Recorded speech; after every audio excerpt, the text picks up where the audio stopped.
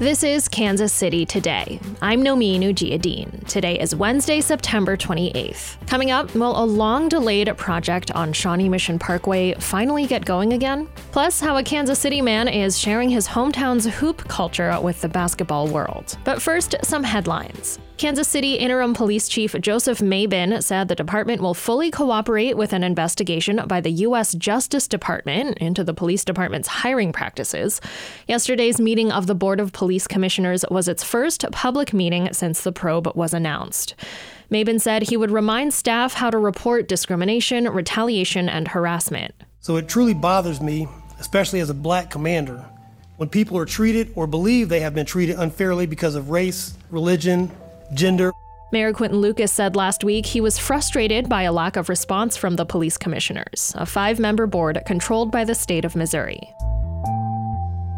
A project to replace the fingerprint system in Kansas is running 9 months behind schedule. Blaise Mesa of the Kansas News Service reports the system stores and compares prints used in criminal investigations and background checks. Kansas is the last state using a soon-to-be obsolete fingerprint software. That system was supposed to stop working at the end of 2022. Then a new system would take over. But that new system is not expected to be ready until late next year. If the system goes down, it would hamper law enforcement investigations. KBI Executive Officer Robert Jacobs briefed lawmakers on the delay. We have been very concerned about the progress of this project. As previously mentioned, we have tried to keep on top of it. The contractor making the switch, IdeaMia, has agreed to keep the almost outdated system running until the new one kicks in. The Centers for Disease Control and Prevention dropped a recommendation for masking in healthcare settings Monday, but a Kansas City hospital leader says it's too soon. KCUR's Noah Taborda reports. The Kansas City Metro saw an average of 207 cases per day for the week ending September 17th, down from 250 the week prior, according to the most recent data from the Mid-America Regional Council. Still, University of Kansas Health System Infection Prevention Director Dana Hawkinson said case levels are not yet low enough for most healthcare facilities in the area to drop masking requirements. I think it is one step closer to being in those pre-pandemic eras when we wouldn't have to wear masks, but we need to do it safely, and I think we need to have those types of conversations. Hawkinson said the health system will discuss masking when and if cases decline to safer levels. The Mission Gateway project near Shawnee Mission Parkway and Rowe Boulevard has been in development and caught in delays for more than a decade. Most recently, construction stalled because of the COVID-19 pandemic. Now, a finish line for the project could be approaching. The Mission City Council will consider a new plan to fund and finish the Mission Gateway. But first, they want to hear from the public. Kyle Palmer is the editor of the Shawnee Mission Post. He joined me on Zoom to tell me about the history of the Mission Gateway and where it could go next. So just to start off, what is the Mission Gateway project? Well, this is a plan to remake a pretty prominent piece of real estate in Northeast Johnson County. This is the site of the former Mission City Mall, which is at the confluence of 3 pretty big roads: Shawnee Mission Parkway, Johnson Drive, and Rowe Avenue, right at the city line of Mission, hence the name Mission Gateway. This is a project that's been in the works in some form or another now for more than 15 years, ever since Mission City Mall closed in 2005 and then was demolished in 2006. And I think it's fair to say at this point, I think there are real questions about whether this is actually going to get done, but anyone who drives in Northeast Johnson County will see this site and probably ask themselves, what's happening there?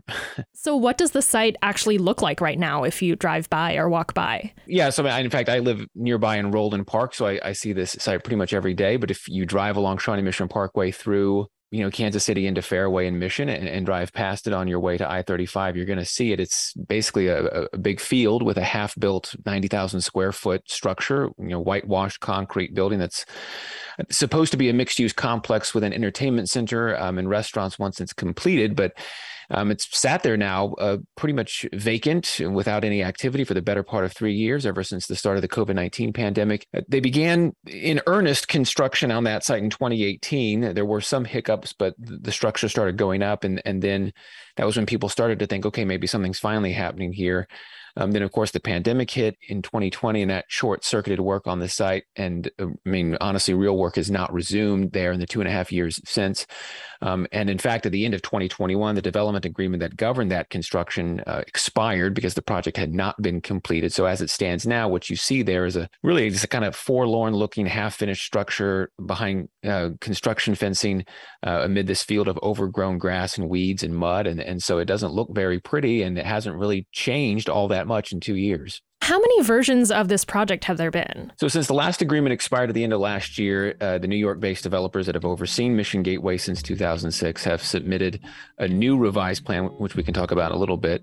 But by the city's count, that's the 5th development plan that has been considered for this site. Most notably, listeners might remember that there was talk at one time, very serious talk, of putting a Walmart on that site. In fact, moving the Walmart that's currently in Roland Park a little bit further south to that site. The version of that plan fell through and Walmart pulled out in 2016. So what does the latest version of this project look like? It's still a mixed-use project centered around an entertainment complex and a food hall. The food hall idea has been pared back substantially from the previous iteration of the plan, which expired at the end of last year. I think the details I've seen show that the food hall, which was originally planned for about 40,000 square feet, is now planned for about 10 to 15,000 square feet. So that's a pretty big diminution. And in place of that, they've added some more apartments and mixed-use office space. So that's the current version of the plan. There will be a meeting tonight where the public will be able to give their input, where the city council will officially end the former agreement and potentially vote to accept this latest agreement. So what will the council be considering at tonight's meeting? Tonight's more of a public hearing for developers' proposed petition seeking public financing and the creation of a new community improvement district. The council is not actually set to take a vote on the development plan itself, but there is expected to be plenty of public comment. Currently, the developers' requests for public tax incentives amount to roughly $22 million in special obligation bonds, again, out of a $270 million project overall. And they're also asking for the creation of a new community improvement district within which a special 2% tax would be imposed in order to help pay off the debt for the bonds. The city, it's interesting to note, has also asked the developer to put $3 million into an escrow account in case this deal falls through, and then that money would automatically go to the city. But we're expected to get a lot of public comment. Residents in Mission and city officials themselves are definitely frustrated by all the snags that have seemed to derail this project over time. It's been a long and arduous process. As the Mission mayor recently said, there's been a lot of false starts, and they're trying to avoid that again and trying to avoid getting people's hopes up once again. Public hearings in the past have had residents encouraging the city to be skeptical and cautious, and urging the city council not to give away public funds for developers who frankly have lost the trust of a lot of officials and developers in Mission and in Northeast Johnson County. But there's also a sense that the city can't just walk away. This is a very prominent piece of land, like I said, and it's not developed. Its physical condition is continuing to deteriorate, and there is the sense that something needs to happen. So what's next for this plan? So I think after this upcoming public hearing, the city will have to consider ordinances to repeal the existing public financing project plan and community improvement district, as well as approve a new project plan and create a new community improvement district. I guess long story short is I've gotten out of the business of predicting what's going to happen next with Mission Gateway. So I think remains to be seen, but I know there is certainly the desire within the city to continue to move forward on this latest plan and potentially start to see construction there sooner rather than later. That was Shawnee Mission Post editor Kyle Palmer. You can read more about the Mission Gateway at kcur.org or at shawneemissionpost.com. Marcus Walker was enjoying a successful overseas basketball career when a medical condition landed him back in the United States and in a deep depression. Once Kansas City's all-time leading high school scorer in men's basketball, Walker found himself without direction until he started pouring his energy into a training program for girls in his hometown. KCUR's Lawrence Brooks IV reports, Walker's new goal is to change young lives one crossover at a time. On a muggy Sunday evening in a small gym with no air conditioning, Marcus Walker sits alone on the stage. patiently waiting for trainees to arrive. Beaded sweat trickling down his head, Walker looked down at his phone, quickly editing videos, posting content, and checking likes on social media. Without a big marketing budget, it's one of the only ways he can spread the word about his training program, Grindhouse Basketball, and the young athletes who are a part of it. What a lot of people fail to realize too, a lot of these girls be good already, but what is being good if you ain't got the exposure?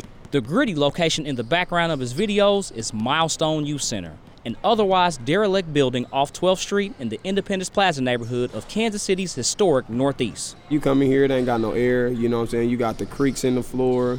It's just an older building, but man, the reason why I love it so much is it keeps you humble. When Grindhouse began in 2014, his focus was training professionals. But that quickly got complicated between erratic schedules and overinflated egos. Now he trains hundreds of young athletes, many of whom travel across the country to learn from him.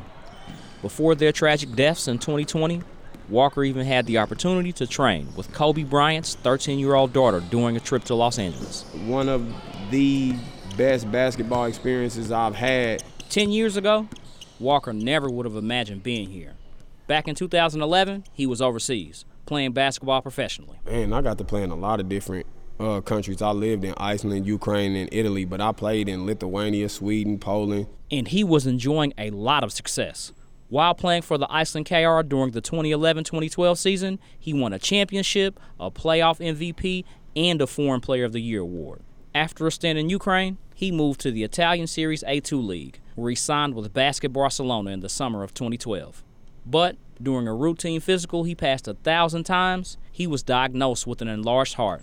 Did our regular routine, we got them results. I'm like, you know what I'm saying? I'm in them now. I'm like, nah, that can't be me. That's somebody else on the team. You know what I'm saying? Like, I'm moving, I'm grooving. He returned to America a couple of months later to consult with doctors he was more familiar with, only to hear the same. It got as drastic as, you know what I'm saying, I was supposed to get a defibrillator in my body. Wow. I had this little walking defibrillator. I had that mug for probably like a year. After battling depression, it was his mother who pushed him to get back onto the court. My mama, you gonna disrespect God by not sharing your gifts? Hit me. I'm like, whoa, you know what I'm saying? That was straight to the gut. A year later, Grindhouse was born. And it was a memory from his time overseas in Iceland that pushed him to start training young girls. That was my first experience with young ladies. They, oh, you want to coach some teams? Yeah. I go to practice, it's all girls. Man, I did that. That was the highlight of my time over there, bro. Casey Arambola is a parent and basketball enthusiast who drives her daughter from St. Joseph, Missouri to train with Walker. It's difficult to make or all the time, but it's definitely worth it. It's more even about the relationship that she has with Marcus and how he believes in her and gives her confidence. 14-year-old Alicia Arambola says the trip is totally worth it. I know my basketball process, my mentality, and just like my dribbling and just the way that I move during the game has improved. LaToya Stone has been enrolling her son Damari Wallace and niece Alicia Martin with Grindhouse since 2018. Over the years, she's learned from listening to Walker's speeches that his leadership is just as vital as his skills training. That's helped my son tremendously with just his confidence in and out of sports, with life. That's why I try to have him be around Marcus as much as possible, because he's just a good role model. Walker wants to keep expanding, grinding out content that is both educational and inspirational. I want to more or less put Kansas City on such a pedestal that you can line us up against Chicago, New York, you know what I'm saying, all these major cities and say, nah, man, Kansas City, that's where it's at. This year, Walker's Mo Grind Elite team won the AAU Nationals for 5th grade girls. The boys team will compete this fall. For KCUR 89.3, I'm Lawrence Brooks IV. This is Kansas City Today. I'm Nomin Ujiyediin. This podcast is produced by Byron Love and KCUR Studios and edited by Lisa Rodriguez and Gabe Rosenberg. To read Lawrence's story about Grindhouse basketball, visit kcur.org, where you can find more local news from Kansas City's NPR station. Thanks for listening, and I'll see you tomorrow.